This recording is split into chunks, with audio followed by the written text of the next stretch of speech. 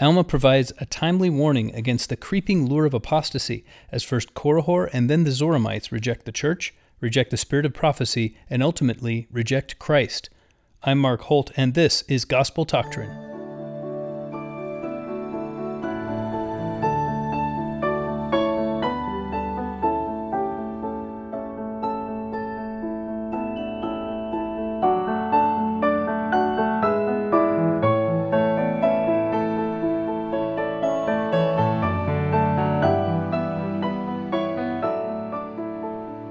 Welcome to Gospel Doctrine, your Come Follow Me podcast, and I'm really looking forward to today's lesson. It's Alma chapter 30 and 31, the virtue of the Word of God. And I promised a few things in the last couple of episodes. One was that I would explain some of my delays in the last month that's prevented me from getting my episodes out on time. We're mostly caught up, and I hope to get one more episode ahead soon. But I'm pleased to report that my wife and I are expecting a child. And so that will be good news that I hope you will all rejoice with me in. And some bad news is that we recently had a pipe burst in our home and had a flood in our basement, among some other things that happened. And so I'm very committed to getting my podcast out. And if you remember, if you were a subscriber of ours last year, you'll remember that on my wedding day, well, you may not have known this, but I didn't miss a podcast when I got married. The day before my wedding day, I recorded 3 episodes so that I didn't have to worry about it on my honeymoon. So I'm very committed, and sometimes even that commitment can be challenged by the vicissitudes of life. But I'm glad to be back with you. I also promised a page on the gospeldoctrine.com website about the name of God, and that is available there if you go to gospeldoctrine.com and click on posts in the main navigation. Right now there's only one post, and you can see there it's called The Name of God, and that's an essay that I wrote when we were studying the Exodus. And I think it's interesting in the light of the last few lessons that we've been learning. The word Jehovah appears in the original text of the Old Testament, but it doesn't appear, obviously we don't know if it appears, in the text of the Book of Mormon. And therefore, it may be profitable to imagine that it does, since the language was the same. So when you read the word the Lord, when you read the Lord in the Book of Mormon, it may be that the underlying carving on the original plates was in fact the name of God, the Tetragrammaton, or Yahweh, or Jehovah, as we mentioned in that post. So please go and read that. I also promised a donate link, which has been active for a little bit now, and at the top of the main navigation, the top right link is a donate link. It explains some of our priorities around donation. I hope to set up soon an account with a subscription service where if you'd like to donate regularly, you can. It also explains there what we would use the donations for. This is now and is always intended to be a nonprofit podcast, so the short answer is that the donations would be used to help us with the costs of doing what we do. And that would be much appreciated, and it's, of course, not required in any way. If you have a question for me, if you'd like to have a question about the scriptures that we have studied, will study, or even any topic that requires a scriptural response, send me an email at gt@gospeldoctrine.com. Once again, I'd like to thank Paul Castro for his many hours that he spends doing transcription work. And we make those transcriptions available when we get them. They come out after the podcast, obviously, but we make those transcriptions available on our website. Each episode has a corresponding page on the website at gospeldoctrine.com, so I hope you'll check those out. They generally come out sometime after the audio. The audio I released first, and so all of those of you who are subscribed using a podcast app, you hear the podcast first, and then at some point later, we get the transcription and the notes. My notes I also scan and put on my website and make those available to you. And that brings us to the content of today's lesson, which is Alma chapter 30 and 31. These are both famous chapters. The first one, Alma chapter 30, is perhaps more famous, one of the most famous chapters in the Book of Mormon. It's when Alma deals with the man Korihor, who's called the Antichrist. Now, the prophets of God have dealt with, in the past, Alma dealt with one of them, but the prophets have dealt with 2 other antichrists in the Book of Mormon. The first was the prophet Jacob, and he dealt with a man named Sherem. And Alma, earlier in the book of Alma, dealt with a man named Nehor, who gained a lot of followers, and even after his death, his ideology continued to spread. And the culmination of these teachers is Korihor. You may remember that Sherem, the one that Jacob dealt with, this was when the Nephites were still a relatively small people in number. And Sherem's teachings were that you don't know about things that are to come, you should just look for salvation in the law of Moses. And this teaching was later echoed by the wicked priests of the evil king Noah. So interestingly enough, here was an Antichrist who accepted the authority of the scriptures and yet rejected Christ. Nehor's ideology was that God saves everyone, and so no particular doctrine is required, no actions are required. Korihor is sort of the culmination of this. Korihor teaches that there's no God, period, and that nothing that anyone does is a crime. We'll talk a little bit more about his teachings. In fact, we'll jump right into them. The chapter 30, starts with the story of Korihor and how he found some success and where he went.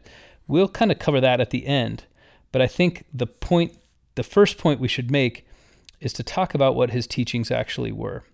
So it isn't until Alma is brought up in front of one of the chief priests that we are exposed to his teachings. And before we begin, I want to give you a vocabulary word. You may have already heard this word, but if you haven't, it's one that every member of the church, I think, should know. And that word is epistemology. This is a word that is widely used in philosophical discussions. It means the study of how we know what we know. What are the limits? What is the nature? What is the origin of human knowledge? And what does it mean to know something? That question, that study, is epistemology, and it is a branch of philosophy. And without epistemology, without understanding what knowledge even means, what it is, none of human endeavor really has any purpose, any point. And it certainly has no meaning, since meaning is derived directly from truth.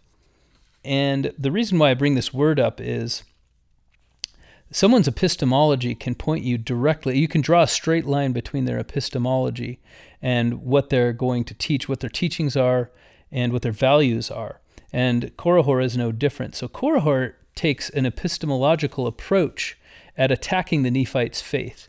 And one of the things that he says, he makes a lot of claims.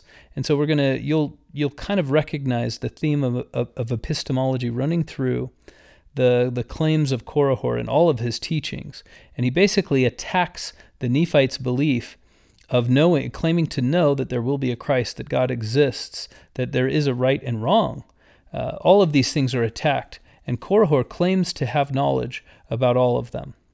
So in verse 13 we begin. One of Korihor's epistemological claims is that no man can know of anything which is to come. This is an interesting claim, as we'll see. It becomes more interesting as we learn more about what he teaches. But remember this, that is his first claim. No man can know of anything which is to come. Sort of a corollary to that is that there is no Christ, because Christ is in the future, and you can't know about what's in the future, and therefore, why are you teaching us about this being called Christ that is going to come when you can't possibly know if he will? In verse 15, we learn the next teaching of Korihor: you cannot know of things that you don't see. So here's an even more bold claim. Not only can you not know about things that are in the future, you can't even know about things that are in the present if you don't personally witness them. And now he makes, so that's an epistemological claim. It talks about how we know what we know, and he makes some very bold claims about things that we can't know, things that are outside of the limits of our knowledge. Not only the limits of our present knowledge, but the limits of our possible knowledge. Not only do we not know if there's a Christ, but we cannot know. So this is the nature, this is sort of the summary of Korihor's first claims. And now in verse 17, he makes actually some religious claims. So he says, and religion in its broad sense, I don't mean he's starting a church, but you can understand that someone is making a religious claim when they start to teach you about the nature of reality. So you don't have to use the word God to be a religious teacher. You can say, all of nature or all of the universe is bending to support you. This may or may not be true, but it's certainly a religious claim. And you hear that sort of claim from people who say that they're not religious. I believe in a force. I believe the universe is the compendium of people's consciousness. Whatever they might believe, if they believe that nature has some sort of consciousness, then this is a religious belief, and it is a faith-based belief. And I'm going to take that one step further and say the stated belief that there is no consciousness is also a religious belief, because it is a statement about the nature of reality, about the nature of the universe. And you could say just nature, because nature in its broad sense includes all of those things. Nature doesn't just mean the trees that are out in a beautiful valley untouched by man. Nature means things as they are on and off this planet. Nature includes all the stars, the whole universe. And as we observe it, we attempt to not define what nature is, but to discover what it is. And so someone making a claim about something that is not yet discovered is making a religious claim. And Korihor, if he were to be subjected to a strict logical analysis, would be forced to admit this. First, he's making an epistemological claim. How can we know what you're saying is true? And then he makes religious claims of his own. He shifts almost immediately from making those claims about epistemology right into making claims about religion and the nature of reality. And he claims to have knowledge or some sort of glance or understanding of the mysteries that are hidden from everyone else. So his first religious teachings are to be found in verse 17. He says, look, people in life, they prosper according to the gifts that they're given. Every man fares, in other words, and I love how this is put. I actually like to use this turn of phrase in everyday life because I think it's great. Every man fares according to the management of the creature. And there are certainly situations in life where this is true, so I like to say the management of the creature. And it just basically means the choices that you make. Everyone prospers according to his genius, he says, and everyone conquers according to his strength. And the implication is that these things are good. Now, the interesting part is that Korihor doesn't point out that he had to have some sort of programming in his mind to decide what was good. If you prosper rather than fail, and if you conquer rather than become conquered, then one of those is better than the other. And so by implication, he's saying, I prefer conquering, I prefer prospering. But it doesn't say why. Where did those preferences, where did they come from? And if they didn't come from somewhere, then why does he have them? What is the point of prospering? Why would you want to prosper? All of these are questions for somebody, and I think they're very, very reasonable questions. They're obvious questions to pose to somebody who says, well, there is no God. Because if there is no God, why is it better to prosper? Why is it better to conquer? And what does it mean that management the management of the creature? If and a creature in its ancient sense just meant somebody who was created. So what does the management of the creature mean if there was no creator? Korihor, of course, doesn't answer any of these questions. He doesn't even admit that they exist. Instead, he offers these bits of philosophy in order to arrive at his final implication, which is that whatsoever a man doeth is no crime. So there is nothing you can do that is a crime, and therefore nothing that Korihor himself has done is wrong. Okay, so that takes us up through the low 20s in Alma chapter 30, the low verse 20. And now we're going to jump back to a little bit about his introduction. So Korihor had some success with this doctrine. He'd been teaching this around Zarahemla, and in Zarahemla, people were willing to accept it. And what he was saying was, you should take what you have, in other words, your wealth, the things that you've earned by your hard work, and rather than store them up, share them with the poor, and rather than exercise self-restraint with the urges that come upon you, you should take what you earn. You should possibly even take what other people have earned, although he doesn't say that. He certainly doesn't seem to condemn it. And you should enjoy the heck out of yourself. And if that means breaking every commandment that you've been taught is right, then so be it, because nothing that you can do is a crime. And a lot of people, this message appeals to many of the Nephites, so a lot of people listen to him. Eventually, though, he makes a mistake, which is to travel over. He's a very diligent anti-theist missionary, and he travels over to the land of Jershon. Now, if you remember, the anti-Nephi Lehis, as they were known in Lamanite lands, they come into Nephite lands and become known as the people of Ammon, and are given the land of Jershon to settle in. Now, the land of Jershon is separated only by one other place, and we'll learn about that place in our next chapter. And it's separated only by one other small area from the land of the Lamanites. And so Korihor is getting around, and he travels to Jershon, but these people are so committed to the worship of Christ that obviously they were willing to lie down on a battlefield when an enemy army is rushing in. Why would they submit themselves to this, to put it mildly, inconsistent doctrine? And they don't. It's interesting that the people of Ammon, they will not defend themselves against a physical attack. And here comes a spiritual attack, and they bind him and take him to the high priest. And Ammon, who's their high priest, immediately exiles him. So they deposit him at the borders and say, "No, thank you, Korihor." The point is made in the early verses of Alma chapter 30, in verse 7 and again in verse 11. There is no law to dictate what he might believe. His belief or what he might believe. And the phrase used in both of those verses is that this sort of law would have put people on unequal grounds. Now, I want to talk about that a little bit. You remember when Alma had Nehor in front of him, and he said, "You have attempted," this was the charge against Nehor. Nehor had murdered Gideon because he had resisted him in his words. And what Alma said to Nehor was, "You have attempted to enforce priestcraft by the sword. And if priestcraft were to be enforced by the sword, then that would prove the utter destruction of this people."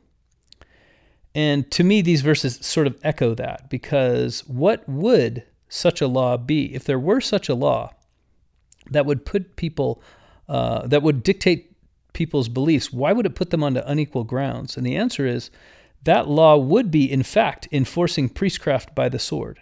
Because what is a law except a sword? A law says, if you break this, there will be consequences. And if you refuse to face the consequences, ultimately, let's say that you refuse, in the Nephite lands, there's a law that you have to travel to your mother-in-law's house and give her a loaf of bread every week. Well, that would be a silly law, but if you disobeyed it and you said, "No, I'm not going to obey that law," and they said, "Well, now you have to bring her 2 loaves of bread," or whatever, but you kept disobeying. Ultimately, at the end of that law, there would be somebody who would come to your house with a sword and arrest you. And this is the case for any government that has ever existed. You try to enforce a law, and ultimately what the government means is, we can force you to obey the law if you choose to defy it. And this law, this hypothetical law that didn't exist among the Nephites, but that could have, about a man's belief, this law would have been a law about priestcraft. And the fact that it was enforced by the government would have meant that it was priestcraft enforced with the sword. And so what Alma is saying is, we haven't fallen into the trap of Nehor.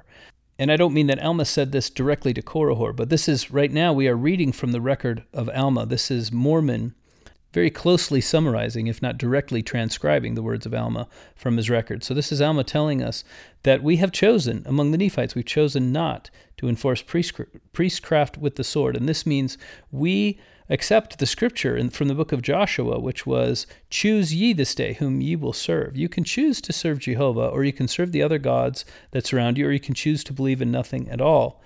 But you cannot choose to commit crimes. So this was the description of their society. Now, Korihor was protected by this law. At the same time, he's saying nothing is a crime. It's very interesting how Korihor seems to manage to keep the discussion centered around those areas where he's on the attack, but there's never really any discussion that occurs around all the inconsistencies in his logic, because he benefits from having a society built on laws. It protects him. His beliefs and his teachings and his right to teach are thus protected. And his property, when he gains notoriety and when he gains fame and supporters, his property is protected. And yet he is willing to preach that whatsoever a man doeth is no crime. He benefits at the same time he attacks the very ground upon which he stands. And this continues. So the first discussion, the one that we've already summarized, it happens when he makes his way into the land of Gideon. You remember in Alma chapters 5 and 7, Alma taught first to the people in Zarahemla, and they were wicked in need of repentance. And then he taught the people of Gideon, and he says, "Wow, I'm so relieved to find you in a better spiritual state than the people of Zarahemla." And those were the people of Gideon. Alma fares among them no better than he did among the people of Ammon. They bind him and carry him in front of the chief judge and in front of the chief priest, and they were both, or the high priest, and they were two different people. And they eventually, once he blasphemes enough, they give up on him, and they send him to Alma over across the valley to the land of Zarahemla. Now, Alma the chief judge and the chief priest. Alma is now the high priest of the church, and there's a chief judge in addition to him, and Korihor appears in front of them. So he repeats all of these teachings that he says. So if we jump forward again to verse 25, I want to tell you some of the lies of Korihor. So first we talked about his epistemological claims, which were inconsistent. We'll point out some of those inconsistencies. Then we talked about his religious claims, and now we're going to talk about his lies.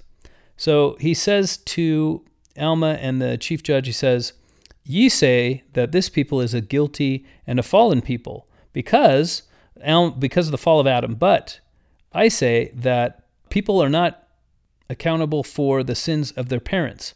Now, he uses a truth to tell this lie. The lie is that the teachings of the gospel are never that people are guilty and fallen, just that they're fallen. So he sneaks that extra word in there and says, they're teaching that you're all guilty.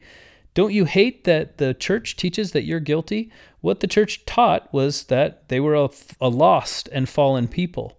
This phrase is used many times in the Book of Mormon, but it doesn't mean that people are guilty. And Korihor insinuates that it does mean exactly that. And this is a lie, and he knows it's a lie. Secondly, and most infamously, he teaches that the high priests do this in order that they may glut themselves with the labors of the hands of the people. So somehow they're being enriched by the fact that everyone else is denying themselves the pleasure of using their wealth. And Alma immediately shuts this down. Alma thoroughly refutes this claim. He says, "Look, I have never received even one senine, which is the lowest unit of their money. I've never even received one senine, even a pittance, for my work as a high priest. Now, as a chief judge, and I and the other chief judges, we've received according to law for our time, as any person does when they go to work. But in all my ecclesiastical duties, including when I was traveling all around the country, I never received any money at all. And what's more, Korihor, you know this. And so how can you say that our motives are to enrich ourselves when we don't receive any money?"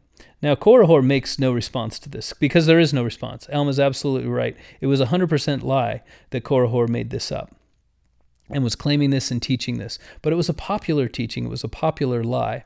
So in verse 27, before Alma does this, Korihor makes another religious claim. He says God, and this is both a religious and an epistemological claim. In verse 28, "God has never been seen or known, and he never was nor ever will be."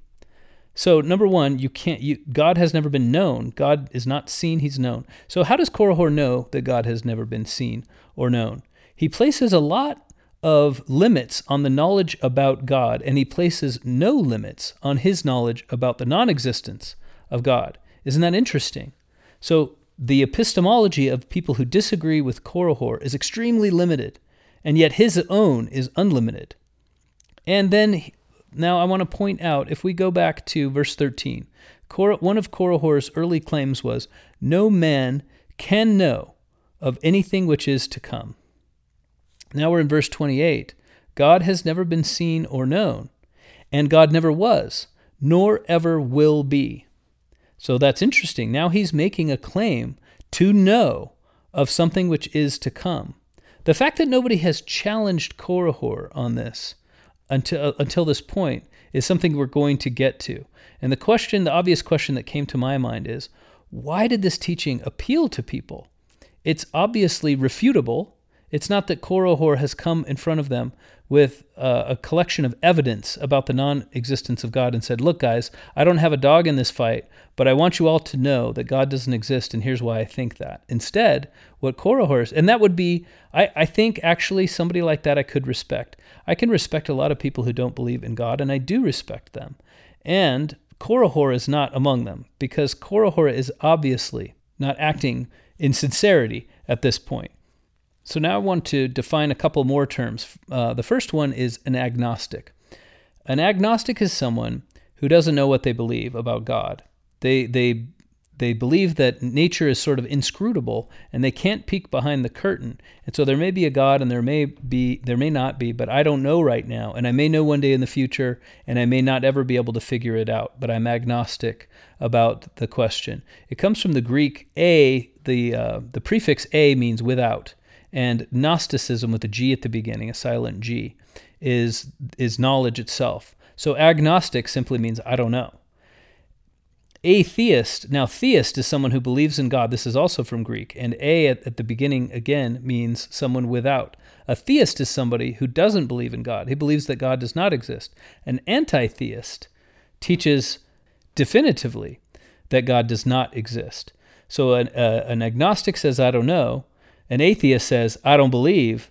And an anti-theist says, I know not. I know that God does not exist. I have knowledge of this.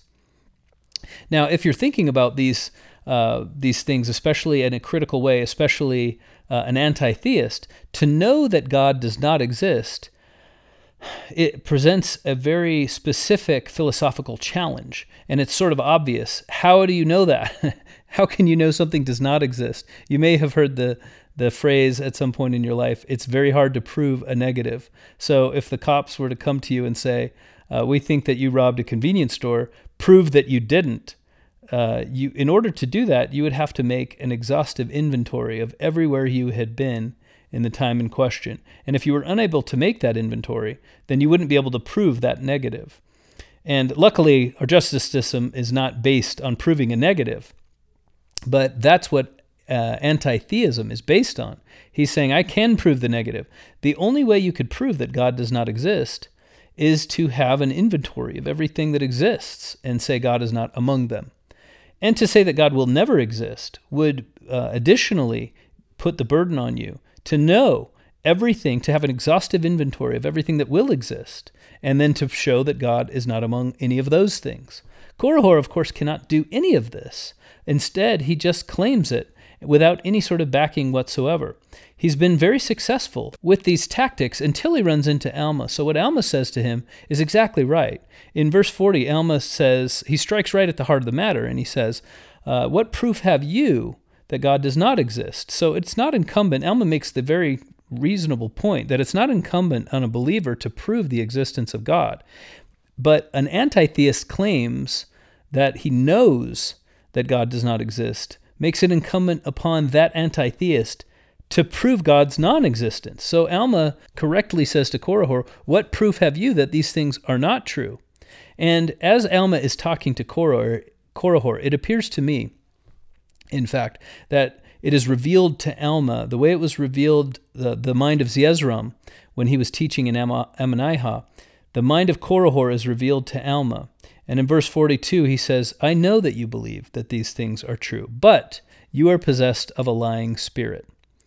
And as Alma begins to describe the penalties, so Korihor asks for a sign. He says, if you really want me to believe in God, and Korihor has kind of flipped around the discourse now. Korihor makes his arguments a moving target so that he can never be pinned down. This is another mark of somebody with a lying spirit. So first of all, he comes out saying, I know there is no God. No man can know of anything which is to come. And now he's saying, look, if you want me to believe, why don't you show me a sign? When it was his job to convince Alma that there was no God, Alma wasn't coming to Korihor and saying, Korihor, look, I really need you to stop believing what you believe and start believing what I believe. But all of a sudden, that's how Korihor is trying to frame the discourse.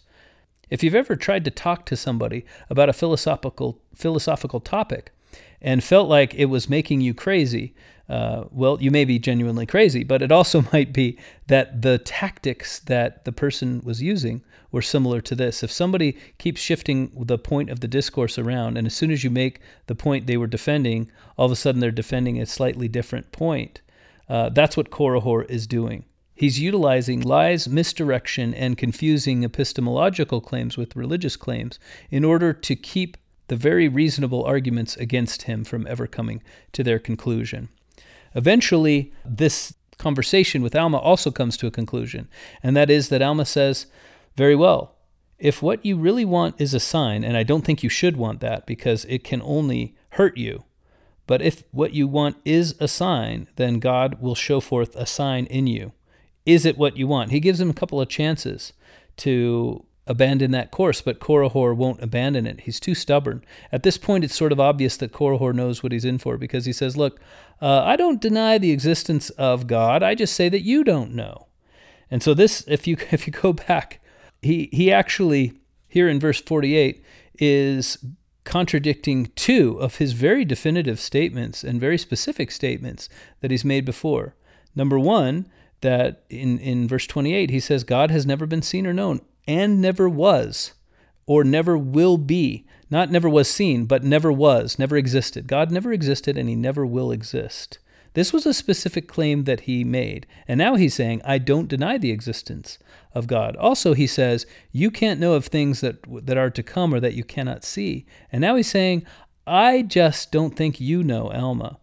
Unless you show me a sign, I will not believe. So now he's saying, I don't know whether you can know, but I will believe if you show me a sign. So he's admitting that the possibility exists.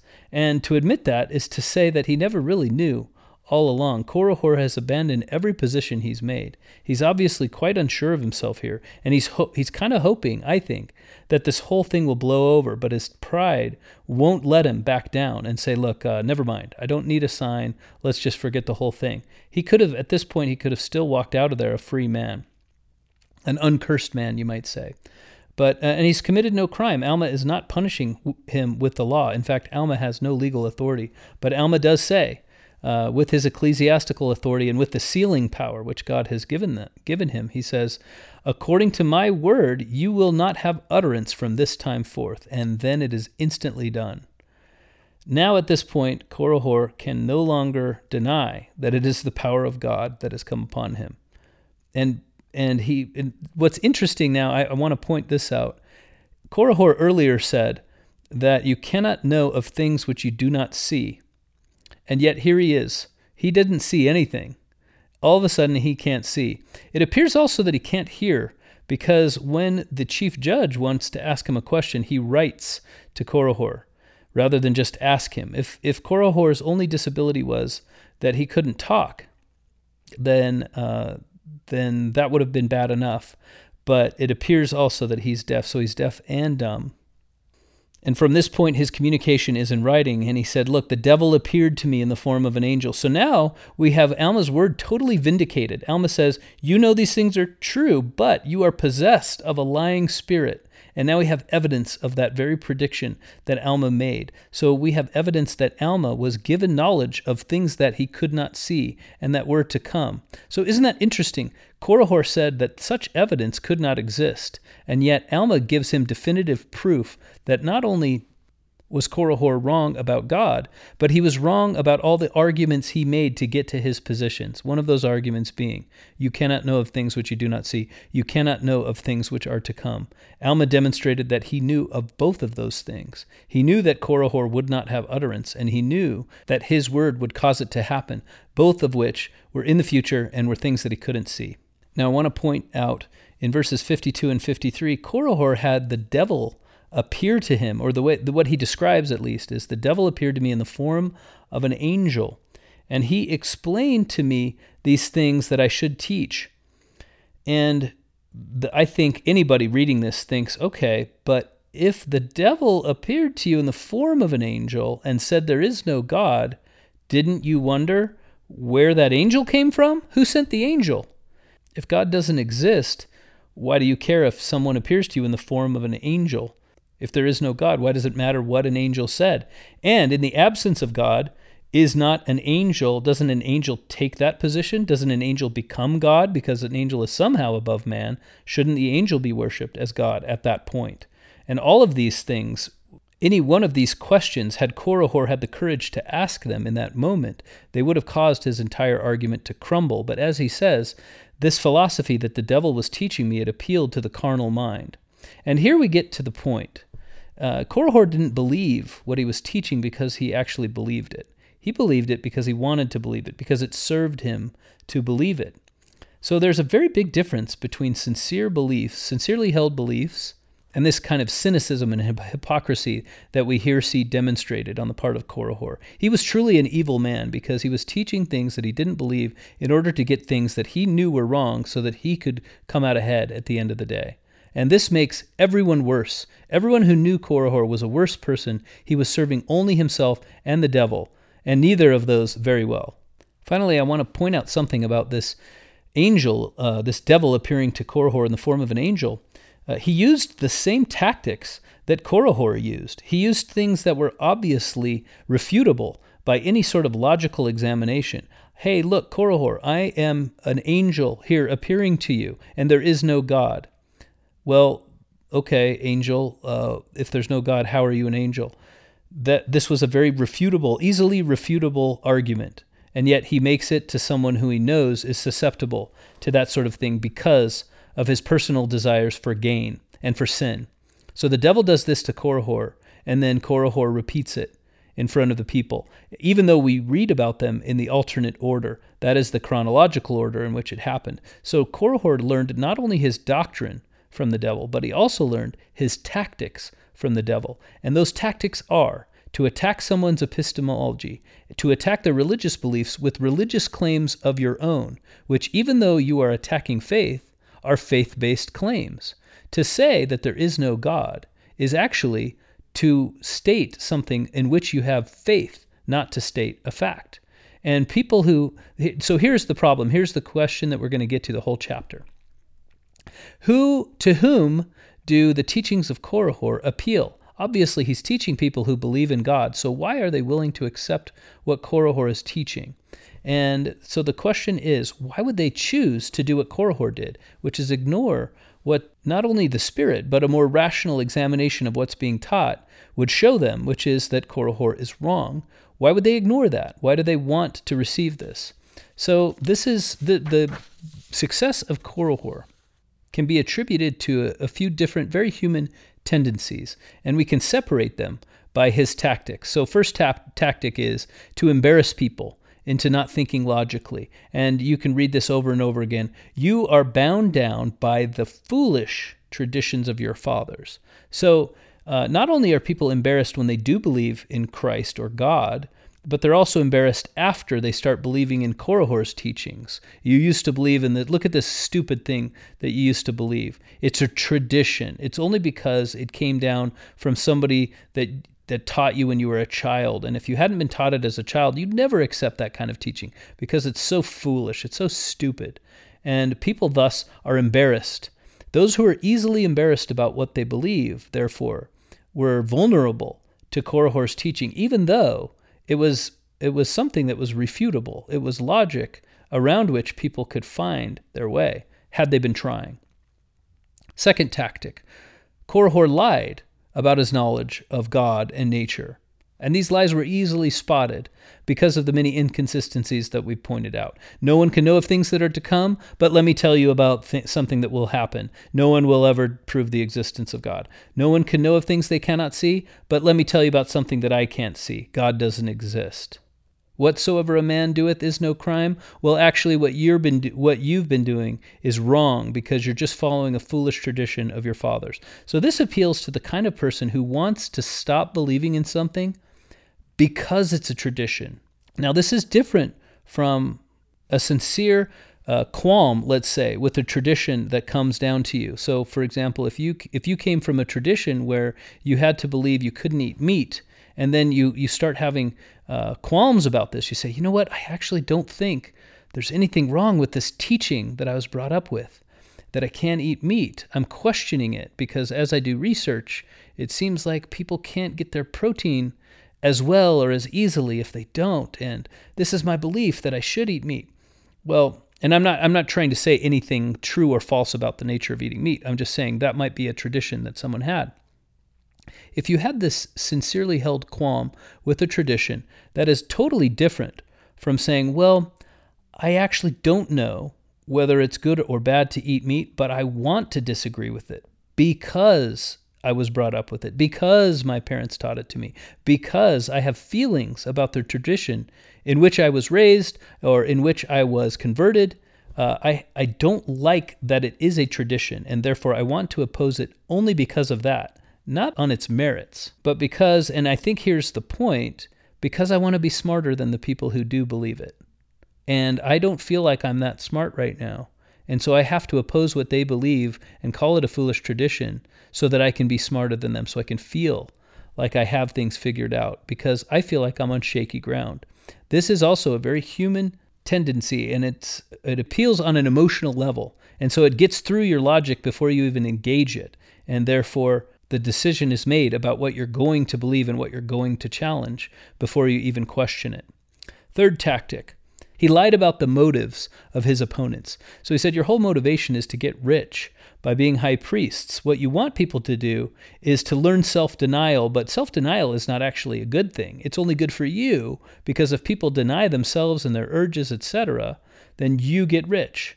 Now, this appealed to people. They all knew, on some level, they knew it was not true. All they had to do was, I'm sure all of them had very close acquaintances with those who functioned in church positions of church leadership. And so therefore they all knew that none of their money, none of their donations, none of their contributions actually made their way into the pockets of any of those people. They knew what the money was used for, and yet they were willing to question it. Why? Because they wanted a victim status. This creates victims. What this does is it pretends that there has been a crime committed, the crime of theft, the crime of fraud. And when there is such a crime, then there are victims, there are financial victims to this crime. But it creates victims, the teaching, Korihor's teaching along these lines, creates victims where there was no crime. And so those who wanted this victim status to avoid responsibility for the circumstances of their own life, let's say that they're not as rich as they want to be, they want someone else to blame for their problems.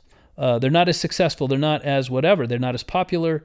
Therefore, if they can find someone else to blame, someone else at whose feet to lay the responsibility for their failures and their choices, the accountability for those choices, then they're on board instantly. And so therefore, they're not going to engage in the intellectual exercise required to disprove Korihor's claims, which we've shown wasn't that hard. It took Alma maybe half an hour, I imagine this conversation took, or less, to refute all of Korihor's claims. Even without the authority of the priesthood to give Korihor this sign of deaf and dumbness, Alma was able to refute him logically before that happened. And Korihor started to abandon those very positions as soon as he met up with somebody who was willing to look at it rationally. And so it follows that none of the people who had been willing to become one of Korihor's acolytes, none of those people had actually gone through this much work, as small as it seems. None of them had actually done it. And the reason that they didn't do it was because they chose not to do it. It was there for anyone to pick up. These logical threads were there for anyone to pick up and pull on, but no one chose to do it. So Korihor had success because of these reasons, and possibly others. The reason I point out these tactics is because I see them very, very active today. So let's go through them one more time, and you can maybe understand in your own life where you see them. Number one, embarrass people into not thinking logically, both in opposition and in acquiescence. Make fun of their beliefs. In other words, you are believing in this foolish belief about God, and if I can embarrass you about it, then we won't have to have the discussion as to why you shouldn't believe it, why it's foolish. Number two, tactic, lying about the knowledge of God and nature. Nobody can know if God exists, therefore, God does not exist. I happen to know. I'm going to make a faith-based claim that your faith-based claim is invalid because it's a faith-based claim. And that is simply invalid reasoning on its face. Third tactic, lie about the motivations of those whom you disagree with. And all of these tactics had great success, and I think I should point out again, Korihor learned these tactics from the devil himself. So I don't think there could be a more timely warning to us. This whole chapter is a chapter about personal apostasy. And there could not be a more timely warning about the dangers of personal apostasy. How it is that if you're going to fall away, how it is that would happen. And this chapter is actually an instruction manual on how to recognize this sort of attack. So I've given you some negatives. Now I'm going to give you the positives. First of all, there's no reason to be embarrassed for believing in God. Many, many, many, not only smart, but absolutely genius people have believed in God. Many stupid people have not believed in God. So the truth, there are smart and silly people on both sides of that belief. There's nothing to be embarrassed about. Secondly, those who claim that they know that there is no God, or they claim to have, or they seem to claim. Most people now recognize that this is an inconsistency, and so it won't quite be this obvious. But you can spot faith-based claims, attacking faith-based claims if you're looking for it. I believe that your mode of living or believing is wrong, and therefore it is wrong. That's a faith-based claim. And someone else's faith-based claim has no power over your faith. Your faith is what you choose for it to be, based on the spirit that you felt, based on the learning that you have, and based on the choices that you've made. And it's very important. It is personal to you, and it is sacred. So there's nothing wrong with sticking to your faith when it is directly in opposition to someone else's faith. You have that God-given right. As Alma puts it, there was no law that could put people on unequal grounds in this way. Third tactic, don't let someone push you into victim status or offer you a victim status as a way to avoid responsibility for the outcome of your own choices. Now, this is sort of a tricky area because there are definitely legitimate victims in this world. People who have been mistreated by other people and who have outcomes in their own life. They've been affected by the terrible choices of others. So I'm not trying to say that anyone who says they're a victim or is entitled to some sort of recompense from someone else is lying or is actually ceding responsibility. This sort of judgment is difficult to make about another person. You can spot what you think is this tendency showing itself in another person, but you can never be certain. This is why Jesus said it's important not to judge. But what you can be certain about is if you spot this tendency in your own heart. So don't let someone entice you into a victim status in order to cede your own responsibility. Your responsibility, just like your faith, is sacred. And that's chapter 30. Chapter 31 will cover a little bit quicker because there are fewer events and there are fewer actual philosophies exposed here.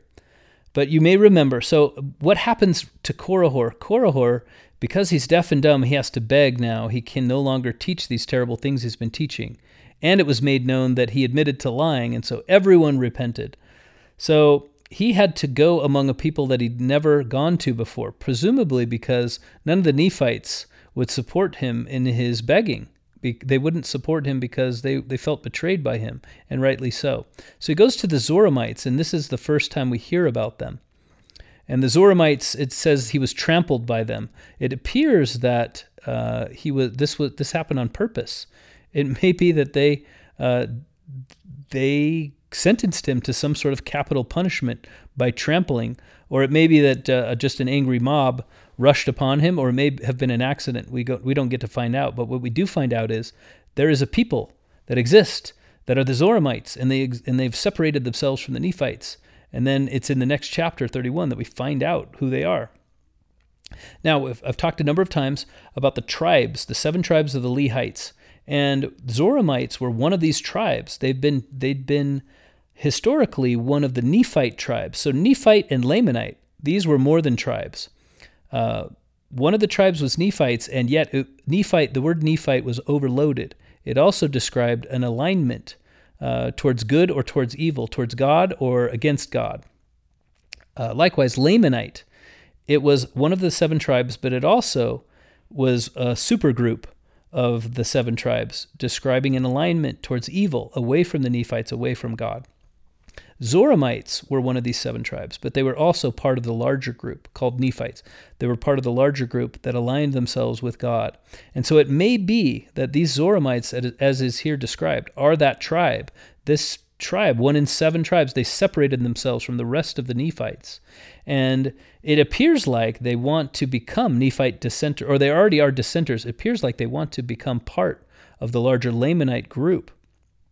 One of the questions that occurs to me is what was so appealing about joining the Lamanites that so many of the Nephites want to do it? I don't have an answer for that, but I think it's an interesting thing to ponder as we see that first the Amlicites and then the Amulonites and now the Zoramites, they appear to be wanting to live the kind of life that the Lamanites live, but that life has never been described as that attractive. So there must be something overriding, there must be some overriding concern in being able to call yourself a Lamanite that entices these Nephites to give up what they've known. My guess is it's along the lines of what we were just talking about.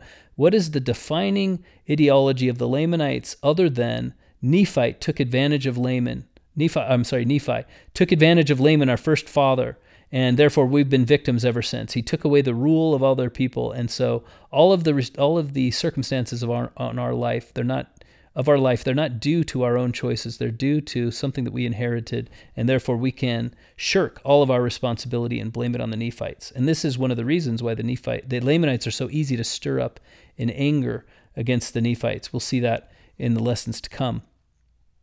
So I just put in my notes here, I wanted to talk about the Zoramites' origins. The fact is we don't know. Are they this tribe that Lehi created on his deathbed from Zoram, the servant who followed them into the wilderness? Or are they some other group who coincidentally had the name of Zoramites? I believe they're probably the tribe.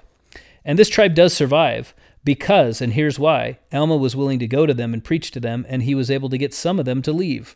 The rest of them went over and just became Lamanites. But the Zoramite tribe, it appears to be largely represented by this wicked group of people.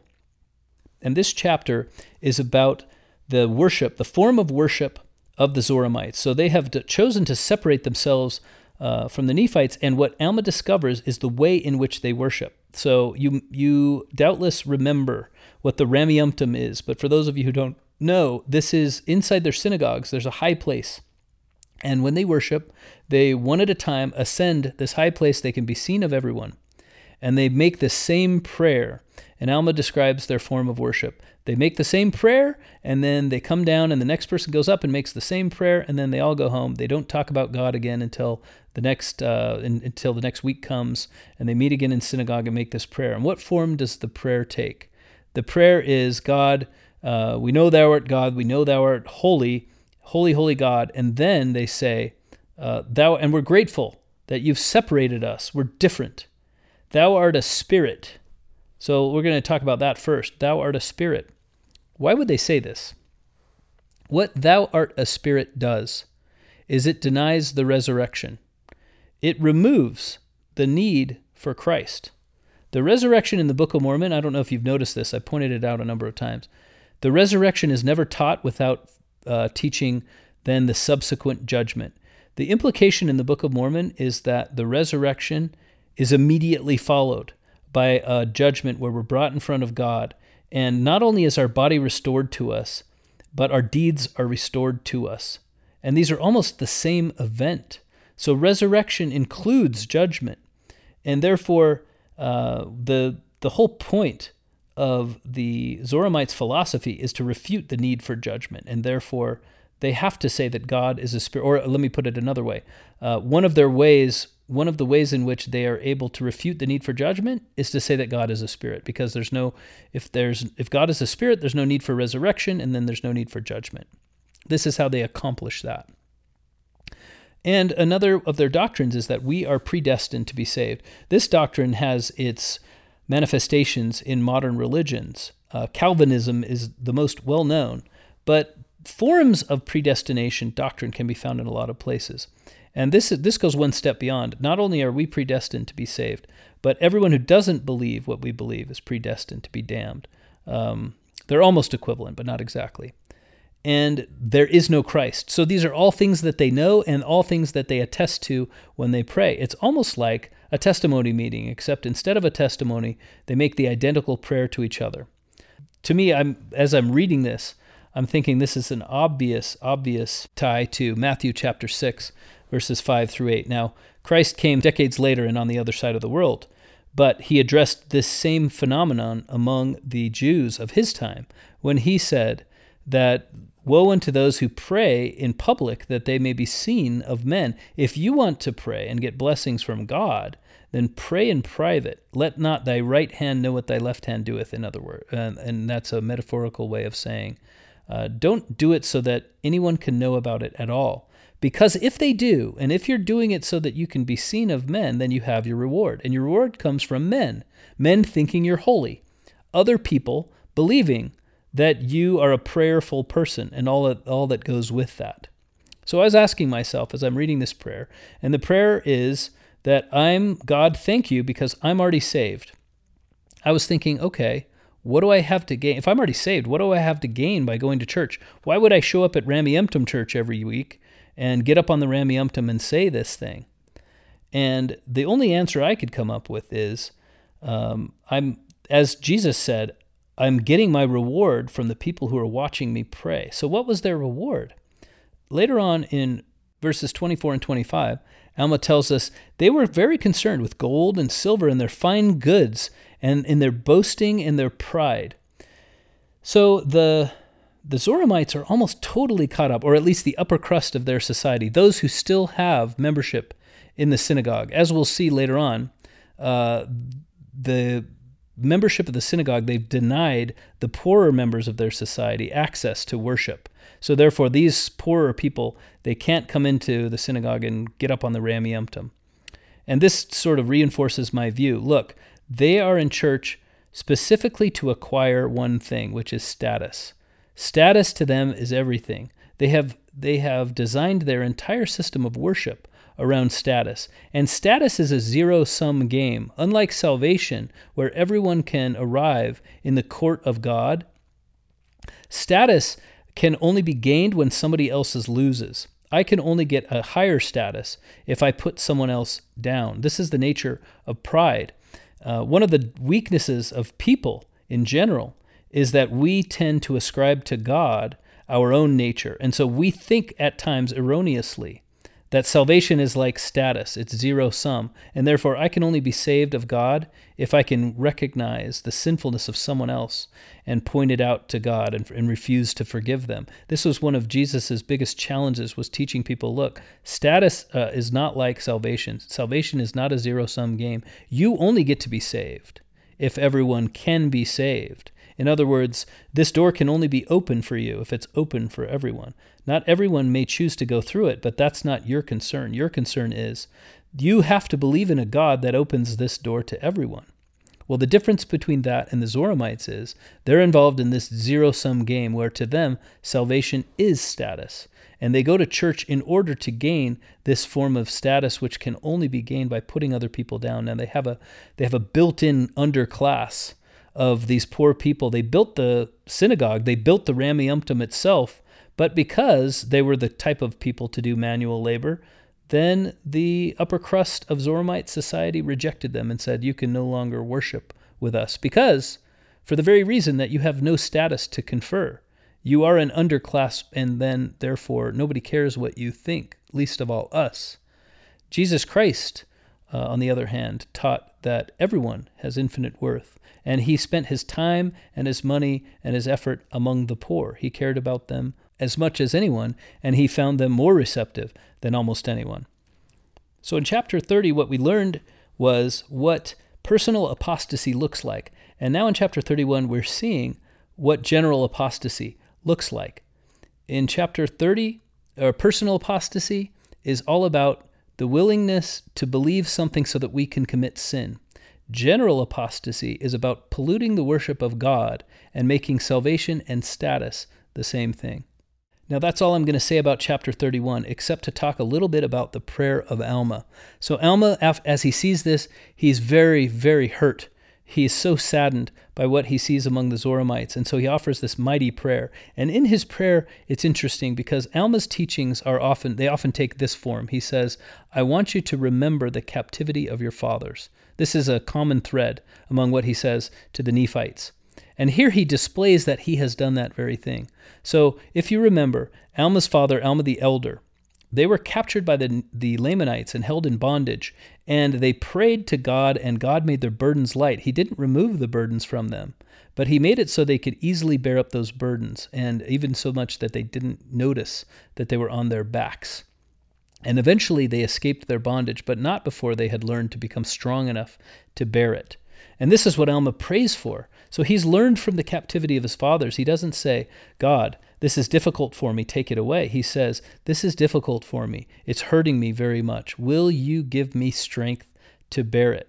And then he says about each of his companions in his missionary work, he says, look, God, they are going to suffer because of this. Will you give them the strength to bear this?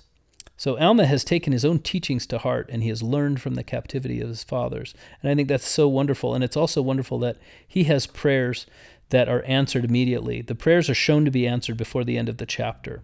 How many times in the Book of Mormon do we read that it is because of the prayers of the righteous that God has decided to take some action?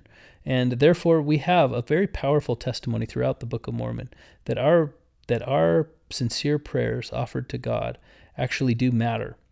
So one final point I want to say, this is a lesson about apostasy, both personal and general.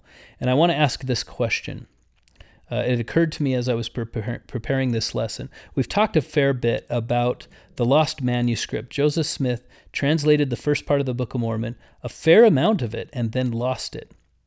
So my question is, why did he lose the part of the Book of Mormon that he did? Or I guess better put, why was the part of the Book of Mormon that we still have, why was that preserved? I don't have an answer, obviously, from God, but one answer that I can suppose, we can sort of guess, we can ask ourselves this question: was the portion of the Book of Mormon that we have, was it preserved because it teaches us the following? Now, to give you the following list, I'm going to go back to the beginning of the book of Mosiah, which is basically where the existing manuscript of Joseph Smith picks up. If you remember the teaching, what we taught at the time, Joseph Smith doesn't translate the book of 1 Nephi through Mosiah. He doesn't translate that until the end. He picks up his translation in the beginning of Mosiah. And what is the story of Mosiah? Mosiah is the story of the people of God who want to believe in God, finding a place where they can be free, establishing a church, beginning to do missionary work. And now we're entering a new phase of the story in the book of Alma, apostasy and war. Then what follows is the disintegration of society, the widespread destruction and disaster, the persecution of the faithful, and ultimately the coming of Christ. So I'm going to read these again. The books of Alma, Mosiah, Alma, Helaman, and 3rd Nephi. They're what immediately follow Joseph Smith losing his manuscript. And they recount the story of this: the people of God finding the freedom to worship as they like, the establishment of a church, the undertaking of vast missionary work, apostasy and war, disintegration of society, widespread destruction and disaster, the persecution of the faithful, and the coming of Christ. Now, so my question is to you, was the part of the Book of Mormon that we have preserved, was it preserved precisely so that it could tell us these stories? Because we are in the middle of the same story. Question mark. This is a question for each of you to answer. I believe to some extent the answer is yes. To some extent, the same story might be metaphorical. To some extent, it might be literal. And that extent, how far is that extent? That's a question each of us has to ask and answer for ourselves. But this chapter, I don't believe, is that we can't be too equivocal about that. We know. These two chapters are literal. We are to learn the lesson of how to recognize personal and general apostasy, the tendencies that would bring us towards it, and the means to resist it. Those means are to recognize our own worth, not to reject traditions simply because they're traditions, to accept our sacred responsibility for our choices, and like Alma, to trust in God through mighty prayer. In the name of Jesus Christ, amen.